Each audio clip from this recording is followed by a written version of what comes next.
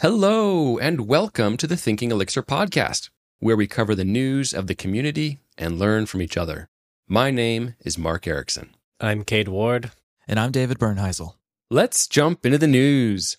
First up, Bandit 1.0 was released. If you don't remember what Bandit is, previously we talked with Matt Trudell about Bandit as a Phoenix web server. So you can check that out, that whole interview with him in episode 128.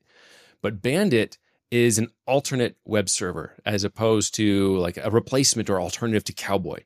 This is a big deal because they've done a lot of work to make Bandit really easy to swap into new or existing Phoenix projects. Like very little config or changes are required. So even if you don't want to stick with it, it's easy to try it out and just run some tests and maybe run it on a staging server and just see, how does this work? Or do we feel good about this? So that's really cool. Just wanted to pass along, there's an Elixir forum post that's been written up about this. There's also a blog post to go along with this that covers the history of the project and the release. But just to give you a little idea, it's up to 1.5 times faster than Cowboy for HTTP 2 connections and up to 4 times faster than Cowboy for HTTP 1 connections. Nice. And there are 2 libraries. So there's Bandit, which is a pure Elixir alternative to Cowboy, which Cowboy is written in Erlang, and Thousand Island, which is a pure Elixir alternative to the Erlang Ranch library. Yeah, Ranch being the connection pooler. So a very critical piece of infrastructure to all Phoenix apps. and probably most Elixir apps too. Any kind of connection. Anyway, I thought it was pretty interesting, like the things that they're still planning to do as well. Mm-hmm. So he's got a short list of them. Adding support for WebSockets over HTTP 2. Cool. Moving protocol switching into Thousand Island, the pooler, to mirror the transport upgrade work that's currently in progress. I thought that was interesting. Protocol switching, I guess, meaning like upgrading from HTTP 1 to like WebSocket, maybe? I'm not sure. 2 more. Implementing a NIF or a Rustler library to support the native implementations of hot code paths within Bandit, which would be, as of now, opt-in by default whenever they get that. That could provide for some substantial performance gains in many common cases. So it could get even faster. Mm-hmm. You know, when all businesses grow up and become enterprise, they need gRPC style connections. And yeah, they've got plans on facilitating those kinds of improvements. And then, of course, HTTP 3, but that sounds like it's still a long way away. All that to say is these are wonderful improvements in the future. And that 1.0 isn't we're done and we're going to just not do anything for a while. It's still going to be worked on for a good bit. When I was thinking about this, HTTP 2, it's a fairly complex, quite a bit more complex protocol than HTTP 1. And when we talked with Matt about Bandit, he was saying one of the reasons it can be so fast is because they are not trying to be a completely general purpose thing. They are saying, what do I have to do to get it to plug? And if Elixir doesn't use this feature or Phoenix doesn't use this feature, don't build it. That's part of it. It's like, just don't have all this extra code that we're not going to use to be able to answer requests in Phoenix. Yeah. But then I also thought, recently in the news, there's been this whole HTTP 2 rapid reset DDoS attack, which has to do with manipulating a built-in HTTP 2 protocol feature. I'd been following the news around the rapid reset attack, then thinking how terrible it would be to have to build this kind of stuff. But that's what Matt has taken upon himself, that he is trying to build the actual thing that handles these requests. So I don't know anything about how Bandit is or is not potentially susceptible to this. Actually, the same would apply to Cowboy. Is Cowboy susceptible to it? I don't know. Yeah, there's just more that we don't quite know on that, but it's an exciting development, and I love that it's written in Elixir so that it is more approachable by non-Erlang people who are just, coming to Elixir and they've learned Elixir and they don't know any Erlang. So anyway, congrats to Matt Trudell and the team. Oh, yeah. Word of advice, when you try it out, just heads up, the exception reporting frameworks like Honey Badger, Sentry, or AppSignal and all of them, they typically have code written to handle certain Cowboy exceptions. If you switch over to Bandit, you might get a flood of exceptions that were normally ignored, from the Cowboy adapter. So just heads up, you might have to do a little bit more work there if those adapters haven't already counted for Bandit. All right, well, moving on. Jose Valim shared some new compiler error reporting diagnostics coming to Elixir in 1.16. So we've got a couple of screenshots, but it's just a DevX improvement, right? So when there's an exception or something can't compile, like there's an unclosed delimiter or you're missing an end or a do somewhere, we already have pretty good like error messaging around that, but it just kind of tells you the line and then it's like, where's the end here? The improvement here is now that the error messages will have like little arrows, little ASCII like angle lines that point to the exact like placement in the line where it was expecting the other delimiter to terminate or something like that. So it's just much more readable, in my opinion. And it's not just for errors or compile issues, it's also for warnings. So if you're opening a function and you got two arguments in there and you're not using one of them, like, the compile will warn you and says, hey, this variable is not used. It's understandable, right? You can still get it today. But now there's going to be a yellow little tilde underline underneath the exact variable that's unused. So that way, if you're doing some funky, like multiple assignments in one line, now you know exactly which one it's unused. Same for, undefined, anything that's mismatched, all the things that could point to exactly where the error is happening. Now we've got nice little ASCII arrow line things going to them. So that's wonderful. Yeah, if you imagine like maybe you're using VS Code or something like that, where you're seeing some of those squiggle lines in your editor to say this is unused or there's an error here. Imagine that kind of information, that kind of feedback that's easier to see because it's like lined up with your code, but in the console. And that's the cool part. You're taking that and making so the console error feedback is so much cleaner. Because, some of us like to work in different areas or we're working, with jumping machines and the console's always there. We're always working with the console. Having that be a better experience is awesome. And next up, a cool table breakdown comparing the different language servers. We're just talking about LSPs and language servers. But right now we have about 3 options that are in the Elixir community in the ecosystem. We have Elixir LS, which is the kind of de facto one that's available.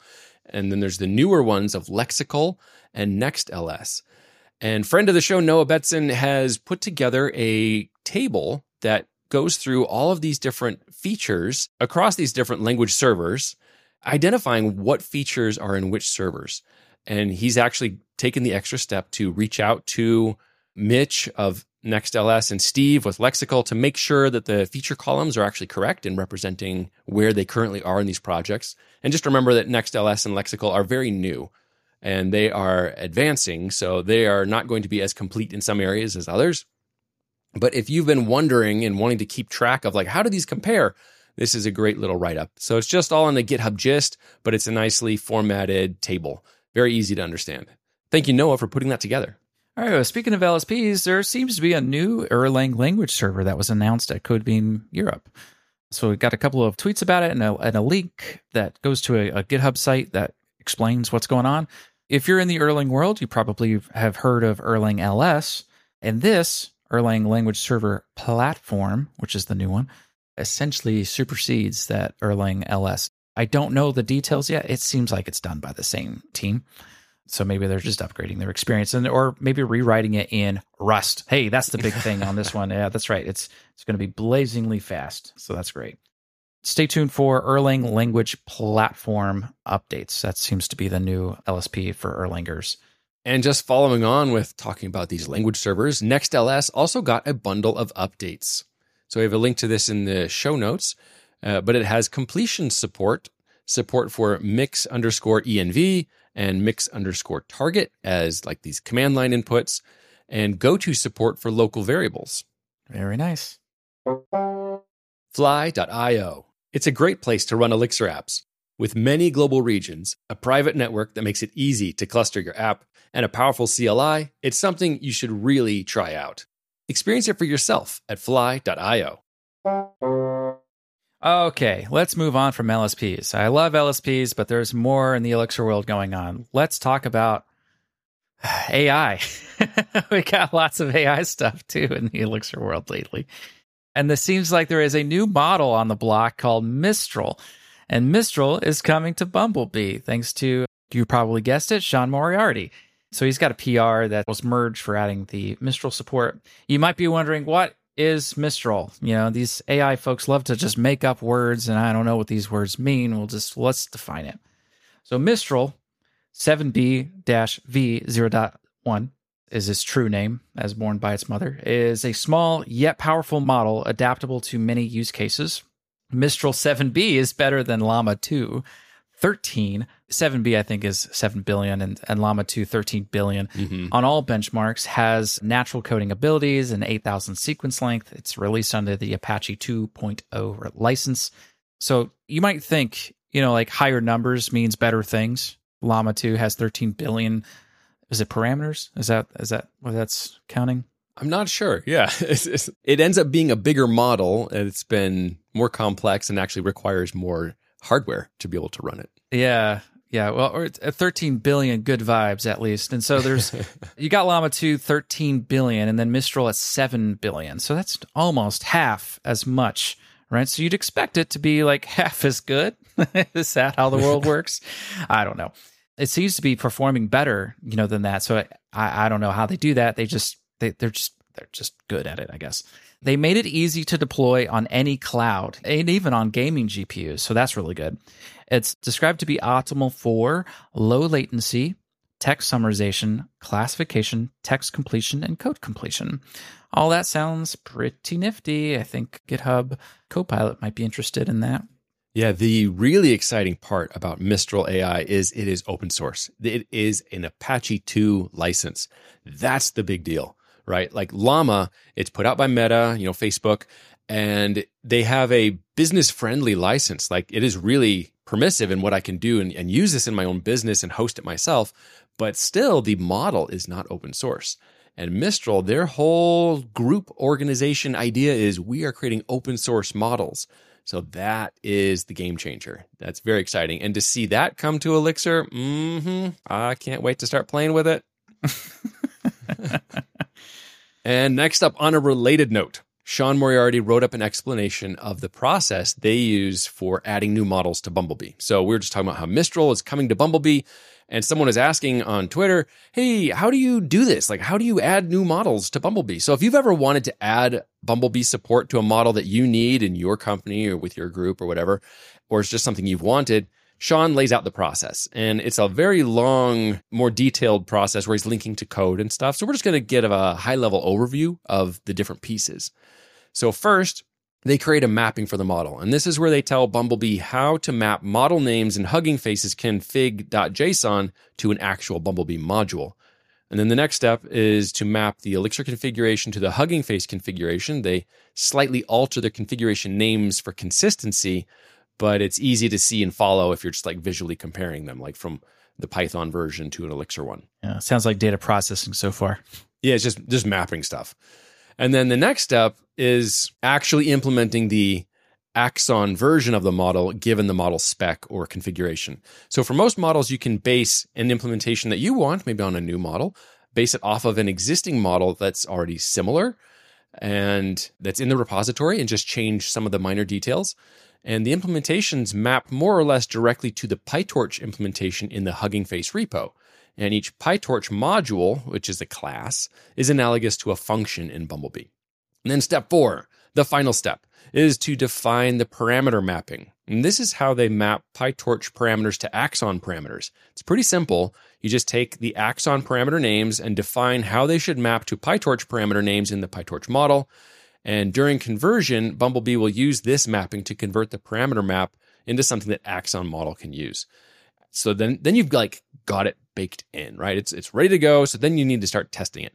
So for testing these implementations, they typically look at the Hugging Face examples. Like Hugging Face will show like these minimal examples of how to use this and what input should give you what outputs as a model for checking their implementation that everything's lining up correctly. And if they don't quite line up, then Axon, I learned from this, has some really cool intermediate hooks that you can hook into to debug and find progress along the way of like, where am I missing things? Where are things not aligned up? So that's really cool. Thanks, Sean, for documenting some of that. So, and giving people a path in, like if they're wanting to start bringing more models over to Bumblebee. Yeah. That testing method reminds me of how I test crypto hashing kind of things or encryption kind of things, because I mean, when you get to the other side of it, like you turn the string of hello into just a bunch of trash. Like, I don't know if that trash is right, you know? Is that secure trash? Yeah. Is that secure or is that insecure? I don't know. And so hopefully the spec has like an example, like what, you just mentioned. And so you can check the output of that. And so they usually have like that, like a string of hello and then the expected trash on the other side to make sure that you're getting it exactly the right way, which usually means you got timestamps in there too. So you usually have to stub your timestamps. Yeah, and start with the same seeds and all that. Yep. Yeah. All right. Well, moving on. There's a new library out there called Permit, and it is kind of like CanCan in the Ruby world, where it's inspired by CanCan, but it's about doing authorization checks in Phoenix. Usually folks, I think, run their own, but CanCan was such a pervasive pattern in a lot of Ruby templates. And CanCan, is a funny dance, first of all, but two, it's the word can, question mark. Can this user do this thing? You make up whatever rules you need in there, right? It's very extensible. It can adapt to your language pretty easily. Anyway, all that to say is that Permit is a library that follows that pattern now, and it's available as 3 packages in Hex. First, there's just Permit, which is the core application providing the syntax for authorization rules. It's more of a pattern on how to deal with this. Then there's also a Permit Ecto, where this provides automatic conversion of these authorization rules to Ecto queries. So that's nifty. I like this one because it acts a little bit more like a scope of what the user can access. I really like that pattern for authorization checks. I don't really like having a bunch of like Booleans in my template. Like, can this user, list these things? And if you can list these things, then also go fetch these things. Those are essentially 2 operations where if I can just permit and retrieve the things all in one go in one question, I like that pattern better. Anyway, so Permit Ecto seems to do that. And then there's also Permit Phoenix, which will also preload and check authorizations for records in the controller and live view action. So it's just a little bit of a glue library, as you will. Pretty nifty library. Go check it out. There's a whole blog post by Curiosum that explains how to use it. And next up, just following up from a previous discussion we had in episode 162, where we were talking about Orb. So Orb is an Elixir-backed WebAssembly that you can, code it on the server, but it runs in the browser because it's actually compiling down to WebAssembly, which gets run in the browser, right? And we talked with Patrick Smith about Orb and using WebAssembly in 162, so go check that out. But to follow up, Patrick Smith also spoke at ElixirConf about Orb. So if you're interested in that and want to see more, you can definitely check out that. We got a link to that in the show notes.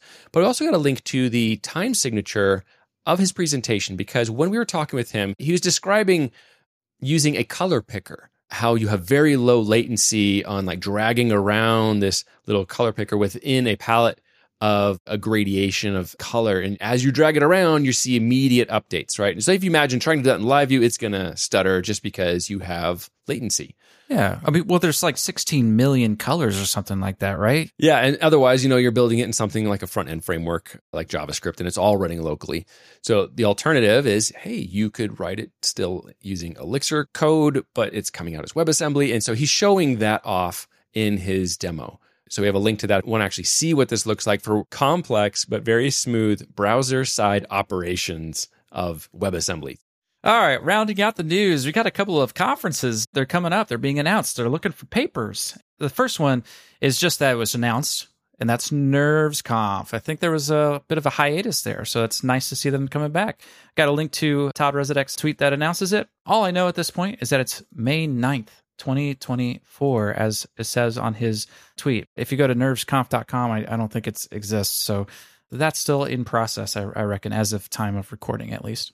And we saw one other conference we wanted to pass along. This one is called Elixir Safari, and it's in Africa. So it's elixirconf.africa. That's June of next year, the 19th through the 23rd. Now, it's not clear at this point. This is still very early. They don't even have like a call for proposals, call for talks yet. We don't yet know, at least I couldn't tell, if it's going to be in person or virtual or a hybrid or anything like that, but just want to put that on your radar. Since we're talking about conferences, just a reminder from last week too, ElixirConf Europe 2024, the call for talks is open for that one. And the dates for that one is April 18th through the 19th of next year as well. This one is in Lisbon, Portugal, but it's also virtual. If you're thinking about giving a talk, go hit them up. That elixirconf.eu and elixirconf.africa domains, that's like That's cool. That is nice. Very stylish. Yeah. elixirconf.us, or is it elixirconf.com? Now I got to try. elixirconf.us? Yeah, it works. Very nice. Unfortunately, that's all the time we have for today. Thank you for listening. We hope you'll join us next time on Thinking Elixir.